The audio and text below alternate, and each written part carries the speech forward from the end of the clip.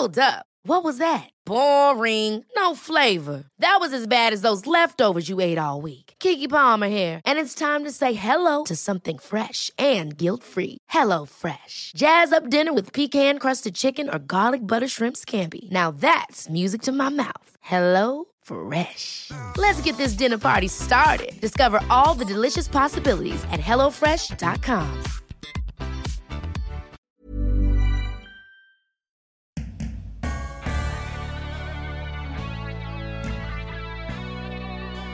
I went quite quickly from being just soul-destroyingly depressed to like, hang on a minute, this is really, really exciting. If we can just make it really easy for people to give their food away rather than throw their food away, then we can solve half of that enormous problem. And we don't have to wait for governments, and we don't have to wait for businesses, all of whom are doing very close to little. We can just empower everyday people. After all, it was billions of small actions that got us into this mess in the first place. So surely billions of small actions can help get us out of it. Hello and welcome to Don't Stop Us Now. I'm Claire Hatton. And I'm Greta Thomas, and we're on a mission to help you achieve your goals. We're all about sharing the secrets of the world's most innovative and pioneering successful women. Hear their uplifting stories and practical advice right here. Yes, right here. And if you're enjoying this podcast, then why not sign up for our newsletter at hello@don'tstopusnow.co and keep listening for this week's latest episode. Hello and greetings, everyone. We're really excited to be bringing you an amazing guest today. Tessa Clarke's passion for sustainability and the environment seems so appropriate given world leaders are meeting at COP26 this week. You can say that again. I just wish that more world leaders cared as much about doing the right thing as Tessa clearly does. For sure. Now, Tessa is co-founder and CEO of the international food and household waste platform and app called Olio. That's spelled O-L-I-O. Olio was founded in 2015 and originally focused on food waste in the home. And as you'll hear in our fascinating conversation with Tessa, the statistics about how much we householders contribute to waste and to greenhouse gas emissions with our waste are totally staggering. They certainly are.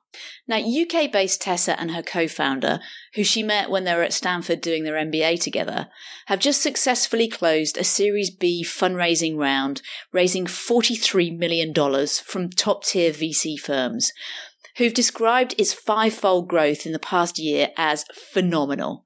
More than 5 million users in 53 countries are now reducing not only food waste, but also other household goods as well. Yeah, it's so fantastic. And I think Olio is clearly very needed, as you can see from that growth they've just experienced. And it's so great they've got this funding.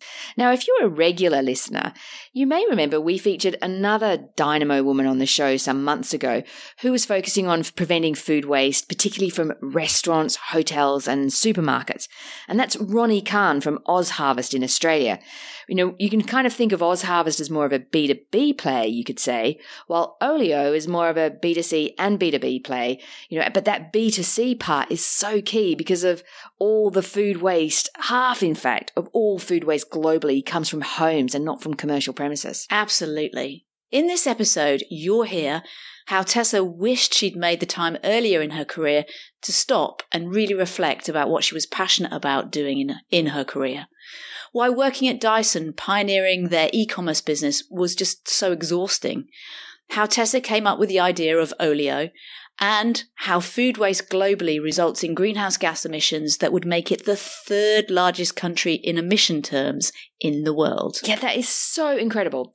And on that compelling note, let's dive in and get to know the determined and passionate Tessa Clarke. Tessa, welcome to Don't Stop Us Now. Thank you. Great to be here. We're very, very much looking forward to our conversation. Are you speaking to us from London? Is that right? From Wiltshire, actually, so about an hour and a bit west of London. Oh, great. Stonehenge countryside. Yeah. Fantastic. So, Tessa, what we like to do when we start our podcasts for our listeners is just to ground who you are, is ask you a question, which is, if you were at a dinner party and you didn't know the people at the dinner party, how would you describe what you do today? I'm smiling because I'm sure there's far more interesting dinner party chat than what I do. But here goes. So today I am co-founder and CEO of an app called Olio, and we exist to tackle the enormous problem of waste that we have in our homes and in our society, really. And we do that by connecting people with their neighbours, so you can give away rather than throw away your spare food and other household items. It's such a phenomenal idea and concept, and we will explore it in much more detail in a moment. But before we do, it would be great just to go back in time. And if you think about your childhood, where did you grow up? So I grew up on my parents' farm in the northeast of the UK in North Yorkshire with my sort of two younger brothers. So there was sort of 18 months between each of us. And we had, I guess sort of with rose-tinted spectacles of hindsight, a fairly sort of idyllic childhood, although at the time it felt fairly hardcore because we had to work incredibly hard on our family farm. We didn't grow up with any sort of material wealth. I guess sort of money was always pretty tight. And it was a fairly, I guess, kind of isolated childhood. So it's kind of our family unit. And when you grow up on a farm, you don't really have the concept of sort of work and life, or certainly not work-life balance. It's just kind of all smushes into one thing. So I spent most of my childhood trying to sort of corral my workforce of two, my two younger brothers, who were often quite reluctant to do the tasks that we had been set, and just spent a lot of time outdoors in nature with the animals.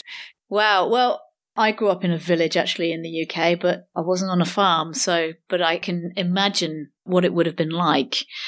How would your parents have described you as a child? Ooh, good question.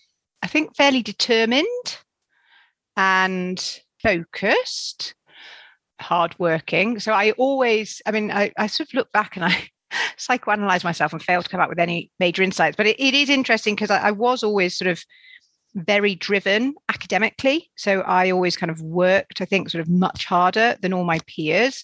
And I think perhaps it was because I knew that I didn't want to be a farmer. And I knew that I most certainly didn't want to be a farmer's wife. And I didn't sort of have any other role models or other sort of ways of life around me. So I think I just sort of knew that school was potentially an avenue to something else. When I wasn't working on the farm, I was studying sort of really hard. You got a first-class degree from Cambridge University, didn't you? Yeah, it paid off. Hurrah. It certainly did. It certainly did. Big time. What did you imagine that you'd do after uni with a degree like that? Well, I didn't, I think is the honest answer. I've spent the vast majority of my life sort of pursuing other people's definition of success. So I knew that as a child, sort of being successful meant that I had to kind of work hard at school and do some extracurricular activities. And then leaving school, I knew that going to Oxford or Cambridge was considered successful. So I worked really hard to get there. I did English, history, economics, and general studies at A-level. And I didn't quite sort of love any of them enough to have that as my sole subject. And then a teacher at school told me about social and political sciences at Cambridge. So I just went ahead and applied to study that. And then when it came to graduating, I still had no idea what I wanted to do when I grew up. But society sort of pathway said that, if you do well at Oxford or Cambridge, then you probably want to go off and go into banking or strategy consulting. And I knew kind of very instinctively that I didn't really want to be a banker, but strategy consulting sounded really interesting as you get to work in lots of different industries, you get to work in lots of different functions within industries, you get a lot of exposure to different people. And that to me seemed like a great starting point for someone who didn't know what they wanted to do when they grew up. Right. Yeah. And I'm sure strategy consulting at BCG also helps, that CV process as well. It's also a great brand. Yeah. I know that I was at McKinsey, and for me, that made a massive difference in opening doors and all that kind of thing. How long did you stay consulting? I was at BCG for 3 years. I reached the point where I realized that whilst I sort of enjoyed consulting, I didn't love it. And I wanted to do things. So it was an incredible learning opportunity and experience. But at the end of the day, I was quite impatient to do more than create very complicated Excel models and fancy PowerPoint slides. I actually wanted to do something with that sort of insight and information that we were gathering. Yeah. So what did you do? I joined EMAP Digital to head up a joint venture between EMAP and Channel 4 to create a new sort of teen digital brand.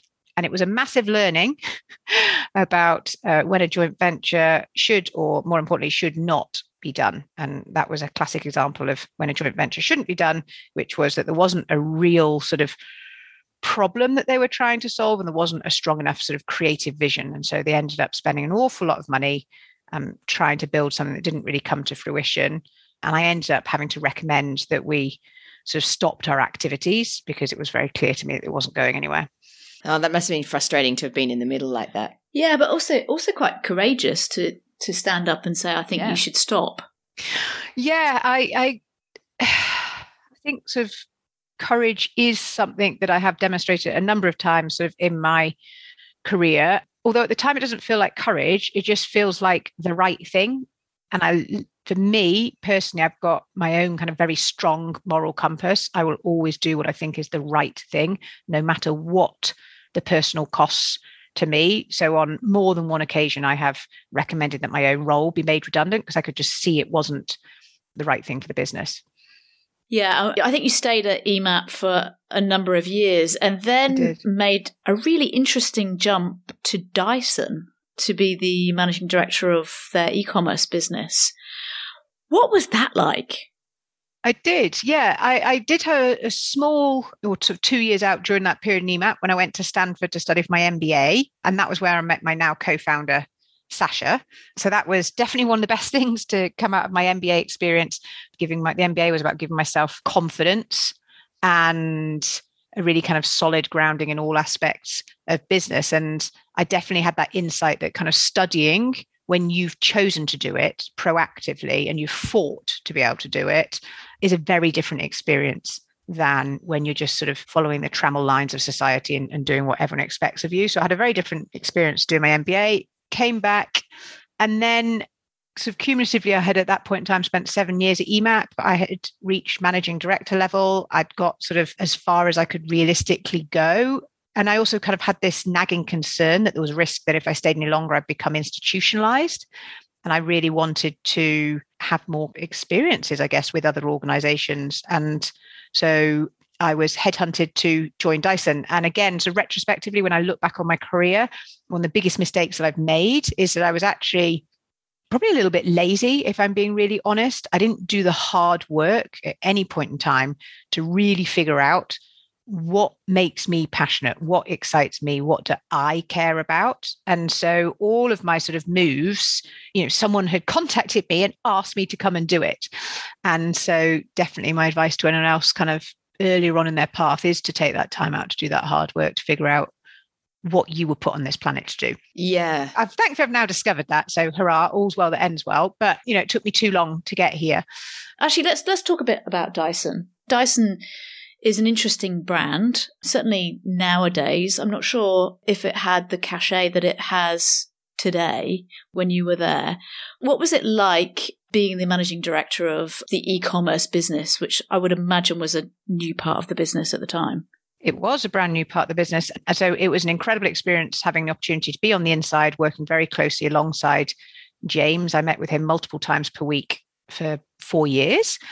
There were several takeaways from that experience. So one, I was recruited to take Dyson on a digital journey. And whilst the organization was very, very innovative in terms of its engineering, actually, in terms of all other aspects of the business, it was not as innovative as you would expect. And certainly there was something very interesting about the geography. So their headquarters was essentially a field where there was 1,500 people working in Wiltshire. And so as a result of that, lots of people kind of moved to the area. They then settled down. They sort of put down roots and have families and schools and that sort of stuff. And there were no other at the time major employers in the area, which meant there was a lack of turnover. And everyone had been employed sort of within sort of marketing and operations, which were the main units that I interacted with, they'd all been employed to work with retailers and to sell stuff via TV ads and print ads.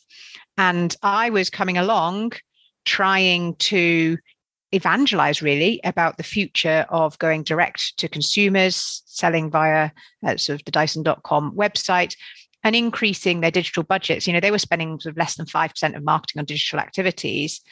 And it was a real uphill battle, because if you recruit and pay people to make TV ads, then they're going to want to make TV ads. So it was very, very hard being the sole sort of agent of change. And it felt like I was pushing an enormous boulder up a hill constantly, just at every turn having to fight. I was also, for much of my time, the only senior woman.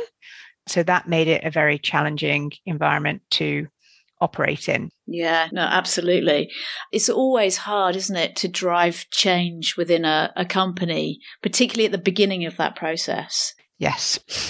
and it really is seriously hard work, but it sounds as if all the foundations that you put in place have really paid off.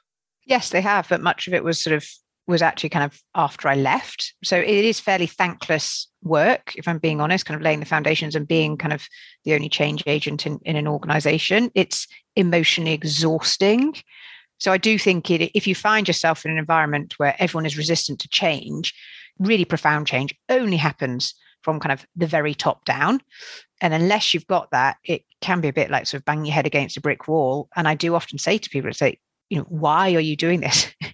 Go somewhere where people don't think you're crazy, where you're kind of swimming with the tide rather than against it.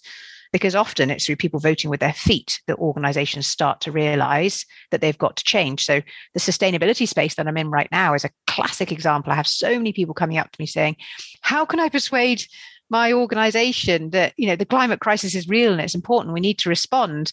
And, if people have the ability to do this, often the most powerful way to persuade an organization is, if they won't listen and they won't change, is to leave and to go find an organization that does embrace you and embrace that.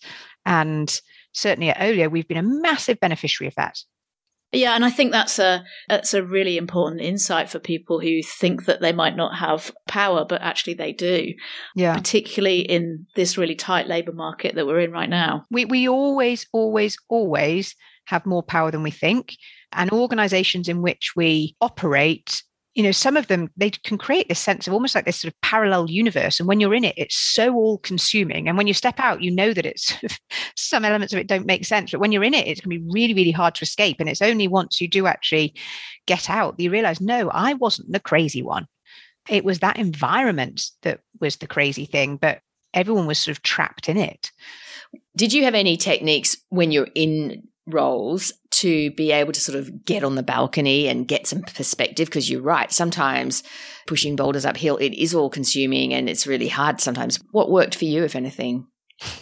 I don't think I have the answer to that, if I'm being really honest. I think it was just sort of dogged determination and just utter conviction that this was the way the world was going. And I knew sort of in my heart of hearts that what I was saying was right. But it does take its toll. And that's why kind of after 4 years of doing that, I was exhausted. Yeah, I bet. Let's move on now to the light bulb moment for what's now the company that you co-founded, Olio. What happened? So I was living in Geneva, moving back to the UK. And on moving day, the removal men said to me that I had to toss away all of our uneaten food. And obviously, as we've covered, I'm a farmer's daughter. I have a pathological hatred of food waste, or indeed waste of any variety. And so I stopped packing and instead bundled up my newborn and toddler and set out into the streets clutching this food, hoping to find someone to give it to. And the lady who was always in this kind of one spot for some reason wasn't there that day. And I did get a bit over emotional and teary about the fact that I'd gone to all this effort to try and give this food away and I'd failed. And I knew I shouldn't be doing this because the removal men were sort of drumming their fingers, waiting for me to come back. So I end up kind of going back to my apartment and I thought, well, should I knock on my neighbours' doors? But I realised I haven't got time to do that. And also it'd be way too embarrassing and awkward. They might not want what I've got. So I went back to my apartment, and when the packing men weren't looking, I smuggled the non-perishable foods into the bottom of my packing boxes. And that was the time Yeah, that was the time when I just thought, oh my goodness, I'm probably performing a criminal offense right now, but, and I'm not a criminal. But to me, it seemed even more criminal to put perfectly good food in the bin when I just knew there was someone probably within 100 meters of me who would love that food. Problem was, I just didn't know about it. And at that point in time, I'd been working in the digital space for a good sort of decade or so. I knew there's an app for everything. And I couldn't believe there wasn't a simple app where I could just give my food away to my neighbors. Yay. I love that when you find a problem that you need to solve for yourself and then you create a business around it. So for our listeners, can you explain what Olio is? Yeah. So, Olio really exists to solve that problem that I experienced. So it connects you with your neighbors in a way that's sort of simple, it's safe, it's fast, it's fun, so that you can give away rather than throw away your spare food. And now also you can use it to give away rather than throw away your other household items. So toiletries or books or kitchen appliances. And what's amazing about Olio is just sort of how well it works. So half of all the food added to the app is requested in less than 21 minutes, and half of all the non-food items requested within 4 hours. And so what that means is it's a really amazing experience that you kind of snap a photo of something, and within minutes, a neighbor is requesting it. And generally kind of within hours, they are popping around to pick that up. It's just kind of an all-round, just massive dose of goodness, because you feel great. You're kind of saving something from the bin. You're giving something to someone for free that they really want. So you're making them really happy. And you're also getting to know someone in your local community. And I think, that's a really important part of just being sort of human. Couldn't agree with you more. Yeah, absolutely. And if you heard me kind of go, oh, wow, it's because I'm going through a process right now. My father, as listeners know, sadly passed away some weeks ago, but having to go through his house and the things I keep saying that I can't find a home for is really, it's sort of distressing almost, because it seems so wasteful. Yeah, I'm so sorry to hear about your father. And unfortunately, that is a situation that many people do find themselves in. They're having to sort of clear through houses, or sort of move house, or just generally have a declutter. And you just think, this is like the world's precious resources. And there are so many people who would just love to have this. It feels just so wrong to put it in the bin. And I'm constantly amazed, even as one of Olio's co-founders, I've kind of put something in the app and think, surely no one will want this. And boom, someone does want it. Which is wonderful. It's really absolutely wonderful. And when you came up with this idea, I would sort of imagine maybe your friends and family, they might have gone, oh, that's an interesting idea, but I'm not sure that you could actually make that work. They thought I was crazy. Yeah, okay. Well, that's me saying it in a really nice way. They thought that baby brain had got the better of me. I should probably really go back to work as quickly as possible, because this idea of connecting strangers to share food was bonkers. So, most people thought I'd taken a departure from my sanity. Luckily, though, my co-founder, Sasha, didn't. She immediately got it. And I think the thing that sort of kept us going through all the early sort of head scratching and cynicism was we had done some research into the problem of food waste, and what we discovered absolutely horrified us. So we discovered that globally, a third of all the food we produce each year gets thrown away, which is worth over $1 trillion. A third? Yep. Oh, we're only just starting this food waste tragedy. So a third of all the food we produce each year gets thrown away, worth $1 trillion. Alongside that, we have 800 million people who go to bed hungry every single night, who could be fed on just 1/4 of the food that we waste in the Western world. And even in a country like the UK, we have 8.4 million people living in food poverty, half of them not knowing where their next meal is coming from. So we've got widespread waste, we've got widespread hunger, and then the real kicker is the environmental impact of food waste. We discovered that if it were to be a country, food waste would be the third largest source of greenhouse gas emissions after the USA and China. And the reason for that is because a landmass larger than China is used every single year to grow food that is never eaten. 1/4 of humanity's fresh water is used every single year to grow food that is never eaten. And that food then goes on this enormously long resource and carbon intensive supply chain. And then over a third of it ends up being thrown away. And the vast majority of that ends up in landfill, it creates methane. Methane is roughly 25 times more deadly than CO2. Obviously I've recounted this story fairly neatly to you. We had to sort of uncover this. We're a bit like kind of Sherlock Holmes trying to figure out what's going on with food waste. And we just couldn't believe that people weren't screaming from the rooftops about the utter insanity of our current situation. And then this urgency with which we want to solve the problem of food waste has only been reinforced by something called Project Drawdown, which is a piece of work by the world's roughly 200 or so of the world's leading climate change scientists. And they stack rank the top 100 solutions to the climate crisis. And last year, sort of right when COVID hit, so sadly it kind of got missed, but they released the sort of latest stack ranking. And in position number 1, the single most powerful thing that humanity can do to ensure that we mitigate the worst effects of the climate crisis is to reduce food waste. And that comes above electric cars, above solar power, and above a plant-based diet. And the real shocker to all of this is that in a country such as the UK or US or Western Europe, but sadly increasingly elsewhere, half of all food waste takes place in the home. So that means that half of that enormous problem or problems that I've just shared with you is down to us. In some ways, that makes me feel hopeful because we've got complete power over that.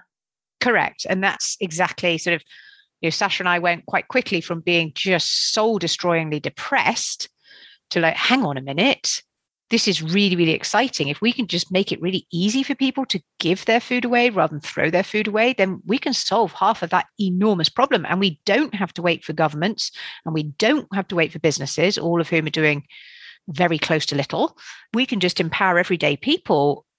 After all, it was billions of small actions that got us into this mess in the first place. So surely billions of small actions can help get us out of it. Well, and you have been on this journey, I think, for quite a number of years now. I think you started in 2015, was it? Yes, yeah. So you're 6 years in, and I know you've got over 5 million people using Olio in 53 countries, which is incredible. What's the grand vision? Well, the grand vision is an unashamedly big and bold one. We've set ourselves 1 billion Olioers by 2030. And the reason for that is really simple. We cannot continue to scratch our heads over how we're going to keep global warming to within 1.5 degrees and over how we're going to feed 10 billion people, which is how many people there'll be by 2050, whilst continuing to throw away 1/3 of all the food we produce each year. So we have got to get to that level of scale over that time frame. And also Olio has expanded now beyond just food waste to address arguably kind of the even bigger problem of waste in our homes more generally. So humanity collectively is consuming as if we have 1.75 planets worth of resources, which obviously we don't. And that overconsumption is best exemplified by the concept of Earth Overshoot Day. So Earth Overshoot Day is the day in the year in which humanity has used all the resources that the Earth can replenish in a year. And it was first measured in the late 60s. And back then, Earth Overshoot Day was the 31st of December. So what that means is humanity used in a year what the planet could replenish in a year. We were living in equilibrium with nature. If you fast forward to this year, Earth Overshoot Day was the 29th of July. So what that means is that every single thing that every single one of us, 7.5 billion people, are consuming after the 29th of July is net depletive to the planet, which is clearly not sustainable. And what makes it even more crazy is that, we're all living kind of stacked on top of each other and jammed in next to each other. And you've got one household sort of drowning in stuff and chucking stuff in the bin. And there's another house 2 doors down buying the very same stuff brand new. And clearly that sort of linear, extractive, destructive economic model, which is based on sort of consumption of new stuff, is no longer fit for purpose, and it's taking humanity over the precipice. And so our vision is of a world that is much more circular, where we're connected with our immediate neighbors so that when we want to consume, we will utilize the resources that already exist in our local community, often available sort of for free, rather than destroying the planet with our endless consumption. And a really exciting product development that we've got coming along within the next sort of month or two to enable us to sort of start to fulfill on that vision is we're launching a new section of the app called Borrow, which connects people to their neighbors so they can lend and borrow everyday household items. So think a drill, a camping stove, a kid's fancy dress costume, a popcorn maker, a tennis racket, books, board games, all these things we have in our house that we don't need to buy. We can just borrow from a neighbor instead. It's so inspiring, Tessa, and it's especially coming from the place I'm in. It just feels so needed. Congratulations are in order too, because I gather you successfully did a Series B fundraising round last month, and if I'm right, raised US $43 million, which is amazing. And presumably this is going to just help really accelerate your global spread and penetration of different neighborhoods and communities. Would that be a fair assumption? Yes, it's nothing short of game changing for us. We have been so lean for so long, and we've done so much with so little. And we couldn't be more ecstatic to finally have some proper capital to enable us to really invest in the product, in developers, building out that sort of that full product vision, to be able to invest in marketing, to spread the word, to be able to invest in our Food Waste Heroes program, which is a model where we now have over 30,000 trained volunteers. These are members of our community who we recruit, we train online, we match them with their local business, so their local supermarket, bakery, deli, corporate canteen. And those volunteers on their allotted time and day will pop out the house across the road. They'll go to, let's say, their local supermarket, which might be a Tesco, for example. They will pick up all of that supermarket's unsold food. They take it home. They add it to the app. Within minutes, the neighbors are requesting it. Minutes later, they're popping around and picking it up. So we're really excited as well to be using the capital to invest in growing that Food Waste Heroes program, because no business should be throwing away perfectly good food every single day when there are people in that local community who want or possibly even need that food. And Olio provides them with a really simple way to make sure that food is eaten. Yeah. And how difficult was it to raise that amount of money? Soul-destroyingly hard, extremely difficult. It's the culmination of 6.5 years worth of persistence and refusal to give up and go away. So you just have to look at the data to get an indication as to how hard it has been. So in the UK, female-founded businesses get just 1% of all venture capital funding. Male-founded businesses get 89%, and mixed teams get 10%.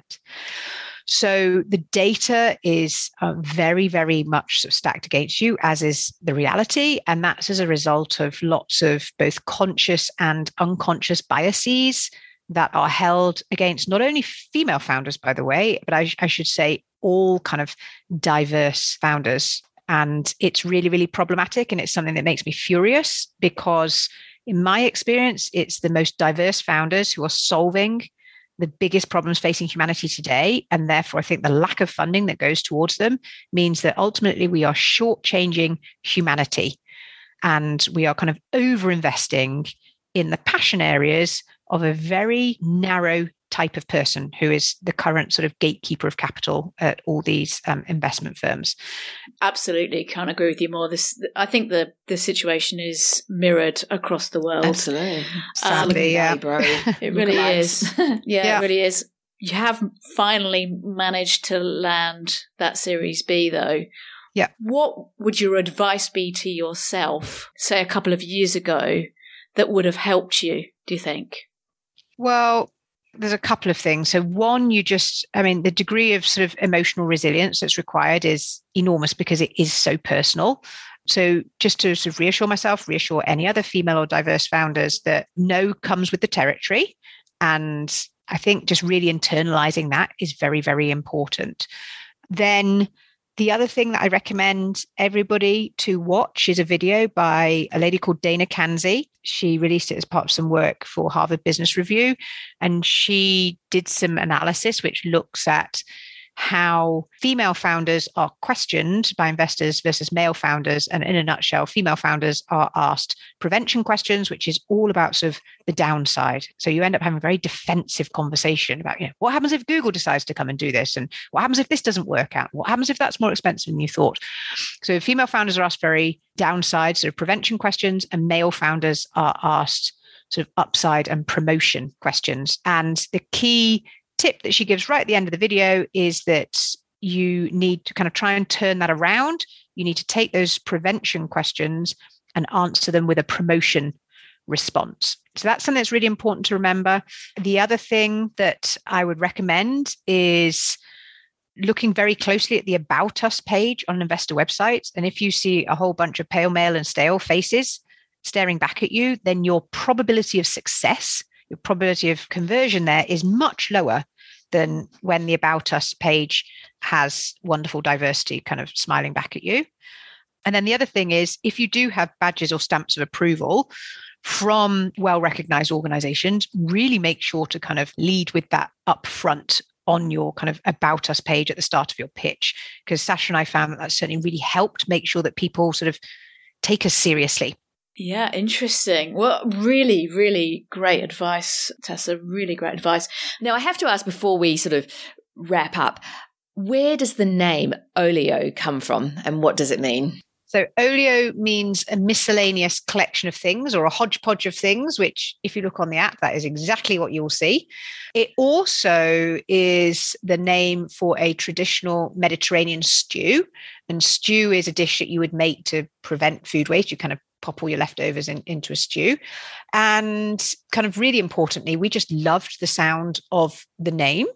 We were kind of debating between, do we have something like Olio, or do we have something that sort of does what it says in the tin, like the Food Exchange Network? And we decided actually we want a word that we can build and create a brand around that isn't going to constrain us. And we loved Olio because we thought it sounded sort of slightly elegant and aspirational. And we knew that Olio could not be perceived as being about a bunch of crazy tree-hugging hippies. So we liked the elegance of the word. And then also we just love the two O's. We feel it's really symbolic of sharing, of community, of circularity, of the planet. Yeah. Oh, I love that. And the circular economy. Yeah, fantastic. Yeah. Well, a question we ask all of our guests, Tessa, is if you could go back in time, what advice would you give your 30-year-old self? Gosh. Well, probably I would have forced myself to do this sort of the deep thinking about what I'm truly passionate about. Actually, I've always been really passionate about the environment. And so I wish I could have started doing work with meaning and purpose much earlier in my life. But to be honest, I am not a big believer at all in regrets. I just think it can be such a destructive, wasteful emotion. And I believe that everything happens for a reason. Yeah. So I'm not in a massive hurry to go back and lecture myself. Sounds like a good plan to me. If listeners want to learn more about Olio and get on the app and everything, what's the best way for them to do all those things? So if you search for Olio, OLIO, we will come up. If you go into the App Store or Google Play, you will also find us there. And on social media, our handle is @olio.app. Brilliant. And if they want to learn more about you and your stellar career, Tessa, is there a place you'd like to send them? I do write a little bit on Medium. So I'm at Tessa LF Clark, and I write about the journey, I guess, that myself and my family have been going on in terms of kind of getting our heads around the climate crisis, how to live sustainably, how to reduce waste in your home, and then also how to build a startup. Oh, fantastic. Well, we shall put links to all those things on our show notes page. And can I just ask one extra question? Because I would imagine there's probably some listeners who are, as they're listening, going, ooh, that really resonates with me. How would I become an ambassador or a volunteer? Join the Olio app and you will see we will request that at multiple points in your journey. And if you don't want to kind of wait for that, go onto our website. And at the top, there's a tab that says, help us. Brilliant. Okay. That's perfect. Well, Tessa, thank you so much for your time. It's really inspiring to hear about what you're building. And I'm so excited to see where Olio goes and the impact it will have in future as you scale further. And, may the scaling be as fast and as successful as possible, because it's in all of our interests. Absolutely. We'll be downloading the app. Yeah. Thank you.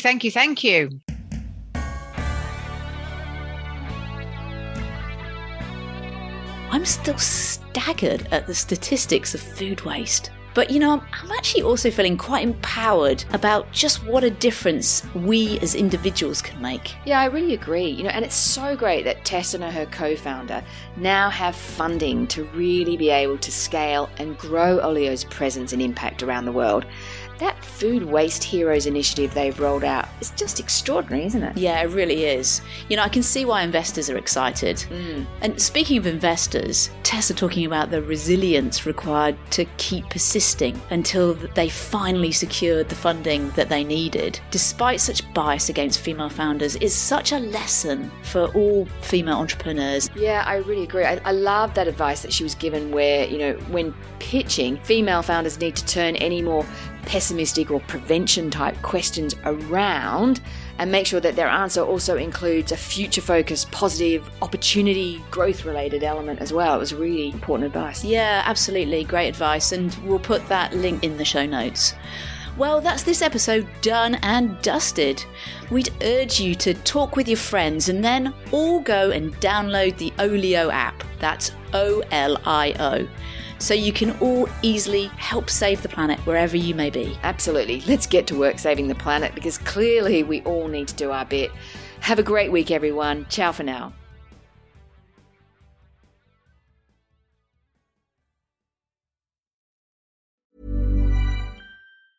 Hey, it's Danny Pellegrino from Everything Iconic. Ready to upgrade your style game without blowing your budget? Check out Quince. They've got all the good stuff, shirts and polos, activewear, and fine leather goods, all at 50 to 80% less than other high-end brands. And the best part? They're all about safe, ethical, and responsible manufacturing. Get that luxury vibe without the luxury price tag. Hit up quince.com/upgrade for free shipping and 365-day returns on your next order. That's quince.com/upgrade.